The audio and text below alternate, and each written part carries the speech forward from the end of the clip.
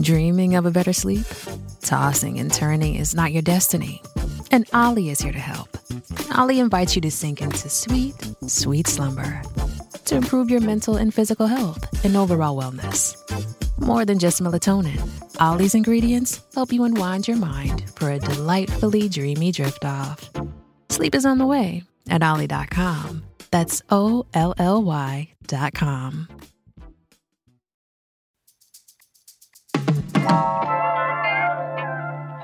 Hey, Las Vegas. So to wrap up this year and really, put a bow on it, we're sharing our best episodes on the biggest stories of 2022. I'm here with co-host David Figler. Hey. And the topic that none of us could really get off our minds is, of course, water. So we're bringing you a conversation that I had with Nevada independent journalist Daniel Rothberg. So, David, what's been going on with the Colorado River water talks since we published this episode in April? Well, water everywhere and not a drop to drink. Well, at the end of April, we turned on our low-level pumps at Lake Mead, which is our third and final straw to get water from the reservoir. So sounds a little dire. The feds then kind of got together, and instead of being particularly thoughtful, gave Western states, including Nevada, an ultimatum. Y'all come to an agreement and figure this out by August, or we'll start mandating further cuts. But that date came and went, Sonia, and nothing yet, just a lot of threats and a lot of worry. I'm going to quote SNWA, so Southern Nevada Water Authority's head, John Ensminger. He said the last 62 days of interstate negotiations produced exactly nothing in terms of meaningful action to help forestall the looming crisis. So not so encouraging. Fast forward to December. The feds now say the deadline is January, late January in specific, to come up with a consensus-based solution, or they're going to do it for us. And water managers and stakeholders, including indigenous tribes, thankfully, from across the Colorado River Basin, met up at a conference here in Las Vegas, and they started negotiations. Wow, interesting.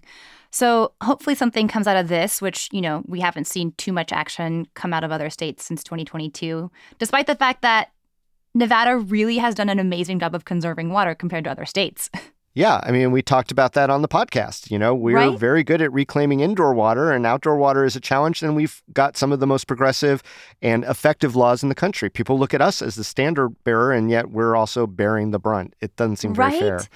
That is actually one of the most surprising things I learned in that conversation with Daniel, that Nevada is kind of a, he wouldn't use the phrase city on a hill.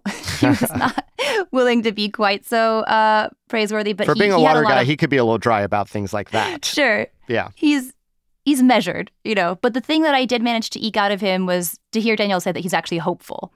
And so that was the surprising moment for me. What about you? What is something you think listeners are going to take away from this episode? Well, I think it's just a great and complete conversation. It gives that context.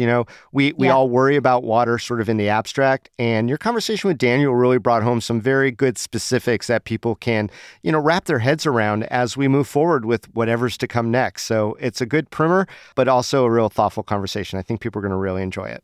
Yeah. Well, let's get into it. It's Tuesday, December 27th, 2022. I'm Sonia Cho Swanson, and this is CityCast Las Vegas.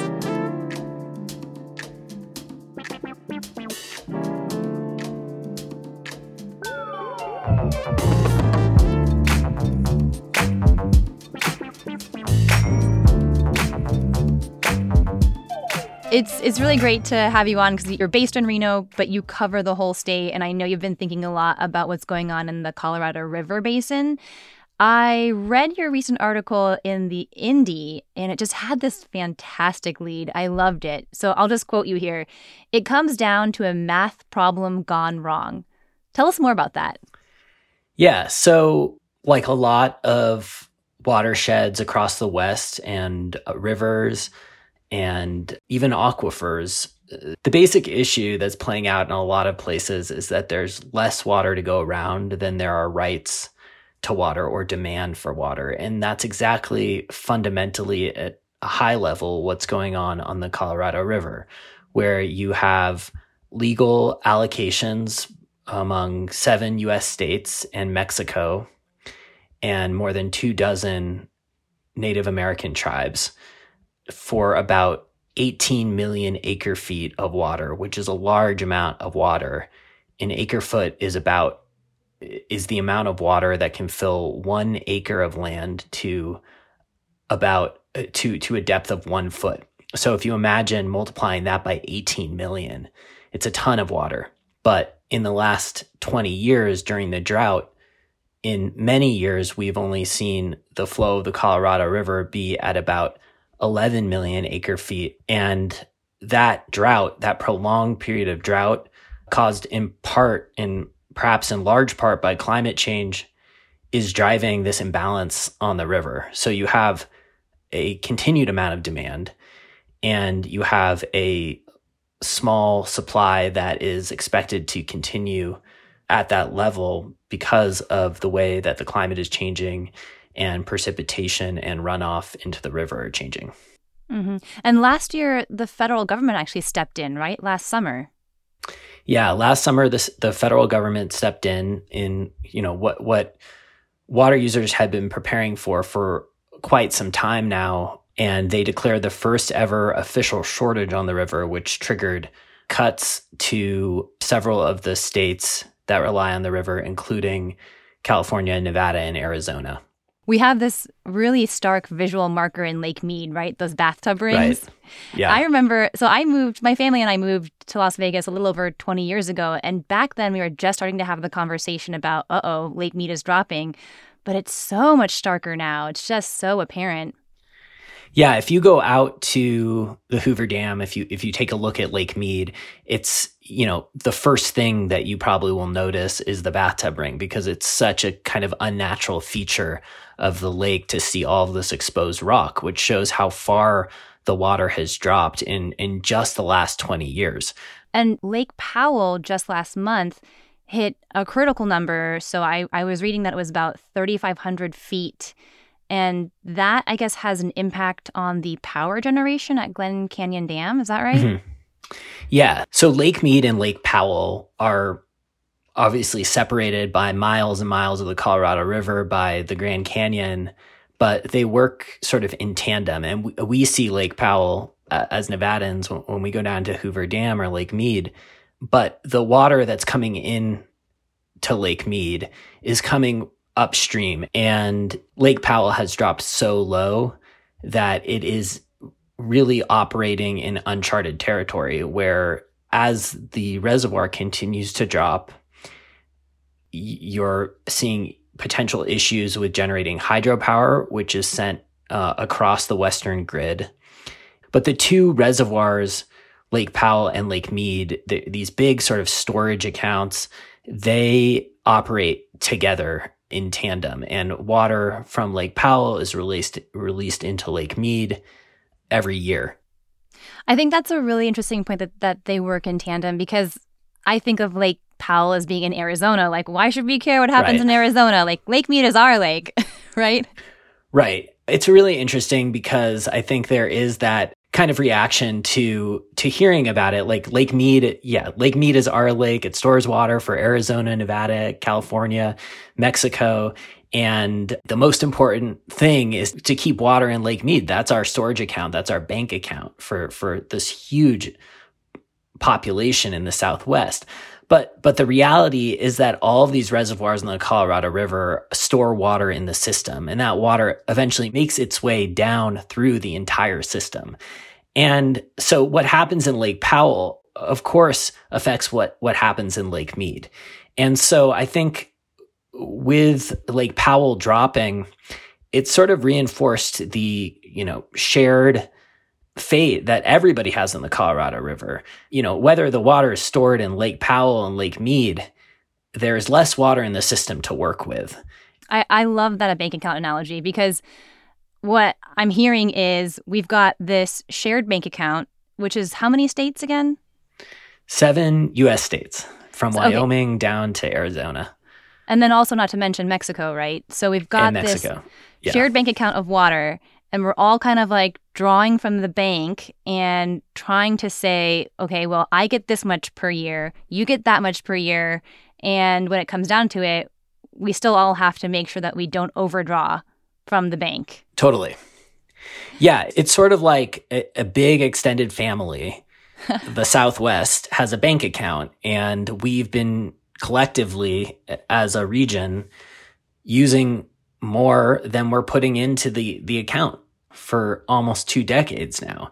And the account is pretty depleted at this point. So we're a family with a shopping problem, basically, it sounds like. I don't want to trivialize it too much, because this water, it's really important to remember, and why it's so challenging to conserve is that this water is being put to use, whether that's for agriculture or whether that's for cities drinking water. And these are, pretty essential uses that are tied to businesses and livelihoods and, just everyday use. So, but I do think it's fair to say that we are a family with a problem. So we have a problem, we have an issue, and the last 20 or so years, the issue has been getting worse. Can we point to climate change as part of the problem? Yeah, I think that there's no question that climate change is a huge factor in what's driven this drought. I think there have been multiple scientific studies, both focused on the Southwest and on the Colorado River Basin in particular, looking at how climate change has affected the amount of snow that's falling in the Colorado River Basin and how that snow is running off into rivers, and basically have concluded that climate change has made the supply in the Colorado River system far below the average that we've seen over the past century in just the past 2 decades. The states have done a lot. Nevada, California, and Arizona have done a lot to try to curb demand, to try to fix that issue. And if you look at Nevada over the past 20 years, the Southern Nevada Water Authority has managed to live within its allocation, its legal allocation to Colorado River water, which is pretty significant. But collectively, as a basin as a whole, demand still far exceeds what the best climate research tells us is going to be the amount of water coming into the system, or the amount of money deposited into the bank every year as the climate continues to change. I think it's really interesting that you mentioned that Nevada has been doing a pretty good job, Southern Nevada in particular, because I am personally guilty of this, but I love to complain about what a water guzzling city we are here in Las Vegas. We talk about the golf courses. And I mean, I don't complain about the Bellagio fountains because I love them, but I know a lot of people do. Do you ever watch that show Hacks, by the way? I do. I mean, I don't know how reflective it is of actual Las Vegas, but like the fact that they have a whole subplot with that whole like water district guy coming in to audit her, the main character. Yeah, it's kind of a trope that we have water problems. I mean, totally. It's easy to hate. It's an easy take for people. So are we doing enough? What's your take? So my take is that there's way more than meets the eye. Okay. I think that's true in almost every watershed, but it's especially true in Las Vegas. It's easy to look around and say, this is a desert, there's a water problem. But the fact is, and it would not have been true 20 years ago, but over the past 2 decades, Las Vegas really has become one of the most water secure cities in the Colorado River Basin, specifically in the Southwest. And before everyone, accuses me of being like a Chamber of Commerce rep over here, I can kind of explain why I think that. Okay. Las Vegas went from, not living always within its Colorado River allocation to not using its entire Colorado River allocation. And the way that Southern Nevada has done that is by recycling and reusing its indoor water use. So almost pretty much all the water you use inside is recycled and goes back to Lake Mead. So the significant water use is in outdoor irrigation, and the Southern Nevada Water Authority has taken some very proactive steps in incentivizing the conversion of turf, and now with a new state law, eventually converting all of the existing ornamental turf or what they call decorative turf in the valley, lawns that are not used for any purpose except for kind of aesthetics. And so on the one hand, those aggressive measures to conserve use and drive down the per capita daily use have been really effective in allowing Southern Nevada to live within its Colorado River allocation.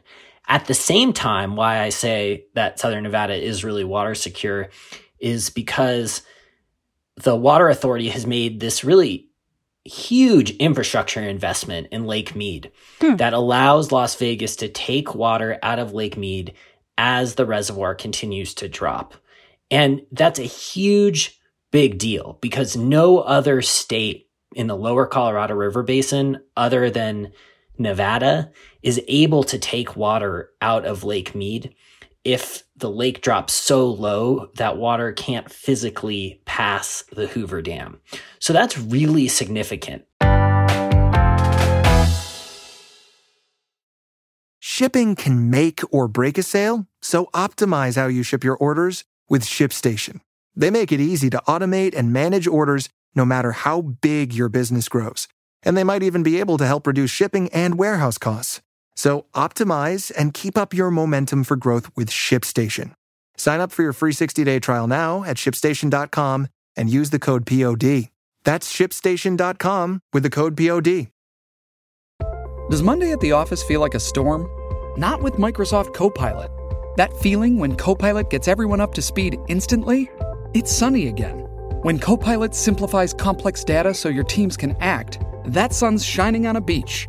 And when Copilot uncovers hidden insights, you're on that beach with your people, and you find buried treasure. That's Microsoft Copilot. Learn more at Microsoft.com/AI for all.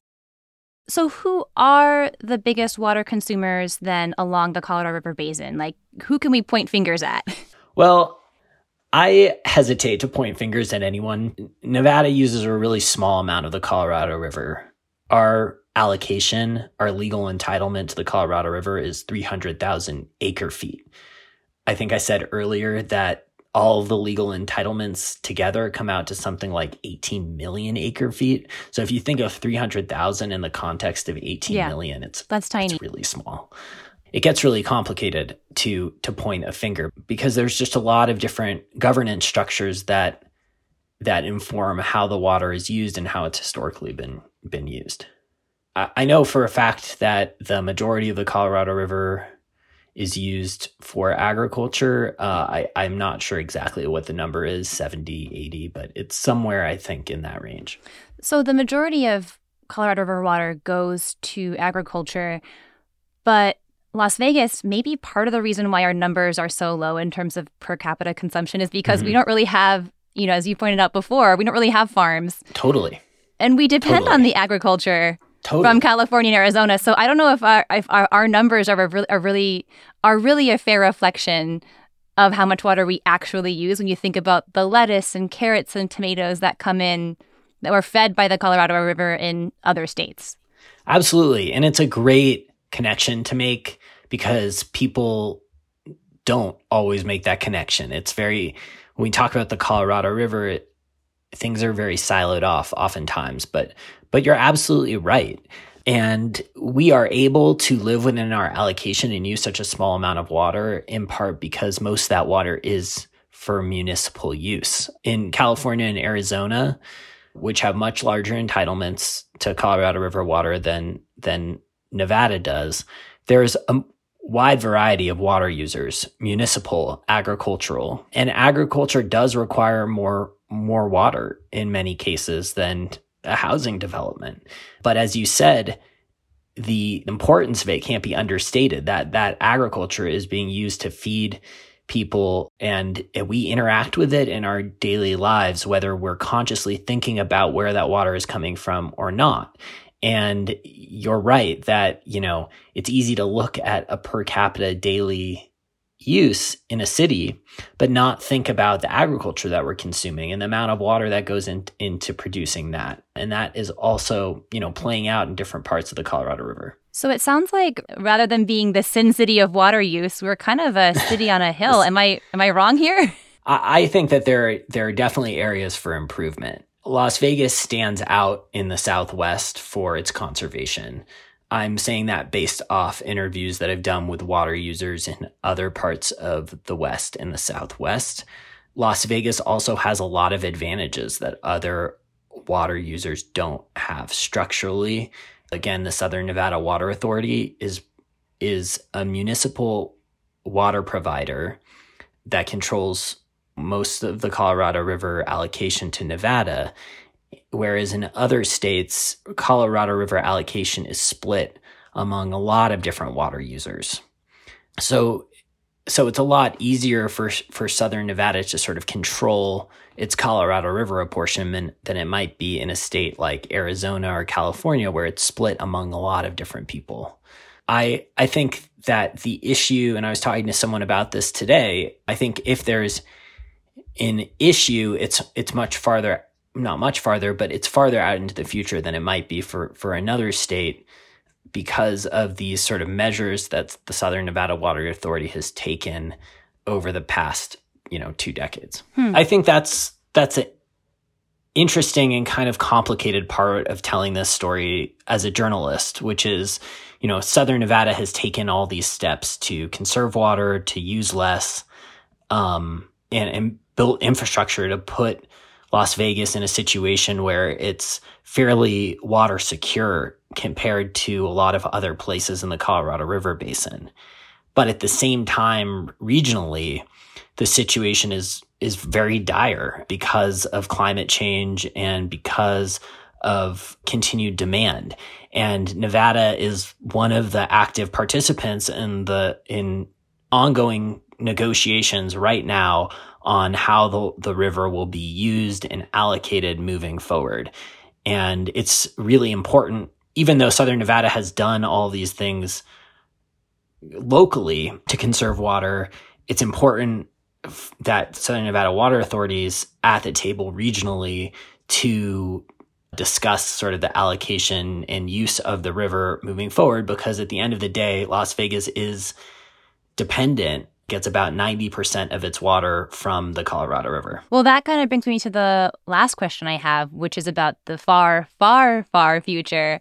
As we were preparing for this episode, our newsletter editor, Scott, and our producer, Layla, and I were talking about the dystopian fiction that we've read and loved. Scott mentioned this book called The Water Knife, and I mentioned a book by Octavia Butler called Parable of the Sower. And they're both set in these dystopian futures where water is a resource that is more precious than gold, and there are wars and battles fought over water.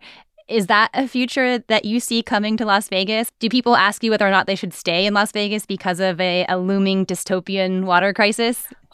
Yes, people do ask and email me about that. Water scarcity has always been a feature of this region, I guess. And it is, why we have the environment we have. It's why we have, and it's informed the choices that people have had to make, good or bad. One thing we didn't really talk about is, as there is this conversation going on the Colorado River about preparing for a smaller river and planning for what a future will look like under climate change, there's also a discussion that's been going on now for years about correcting some of the historic injustices on the river.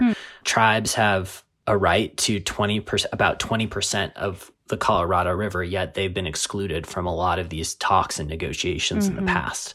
So when I talk about a little bit about how we manage for scarcity in a way that coheres with our values as a society, those are some of the questions that water managers, states, the federal government in particular are grappling with and thinking about moving forward. I don't know if I answered your question at all, but well, I think it sounds like you have hope. I do.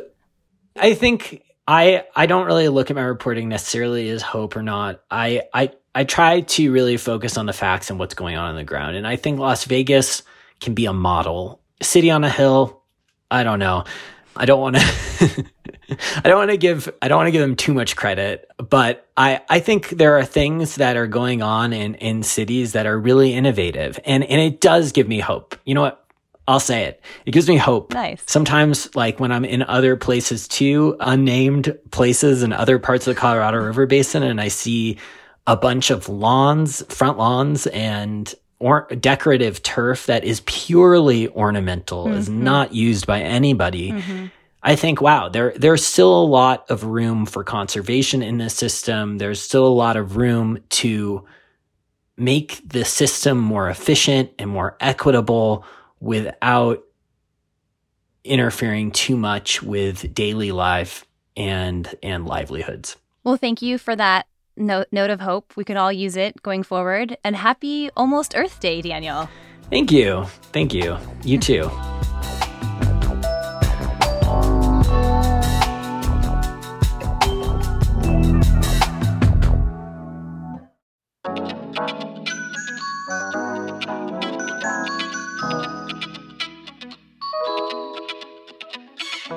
All right, so that is all for today here on CityCast Las Vegas. If you enjoyed the show, go tell a friend. Then rate the show, give us a few stars, write some nice words in the reviews, and also don't forget to subscribe to our amazing morning newsletter. It's the best thing in your inbox at 6 a.m., trust me. Take care.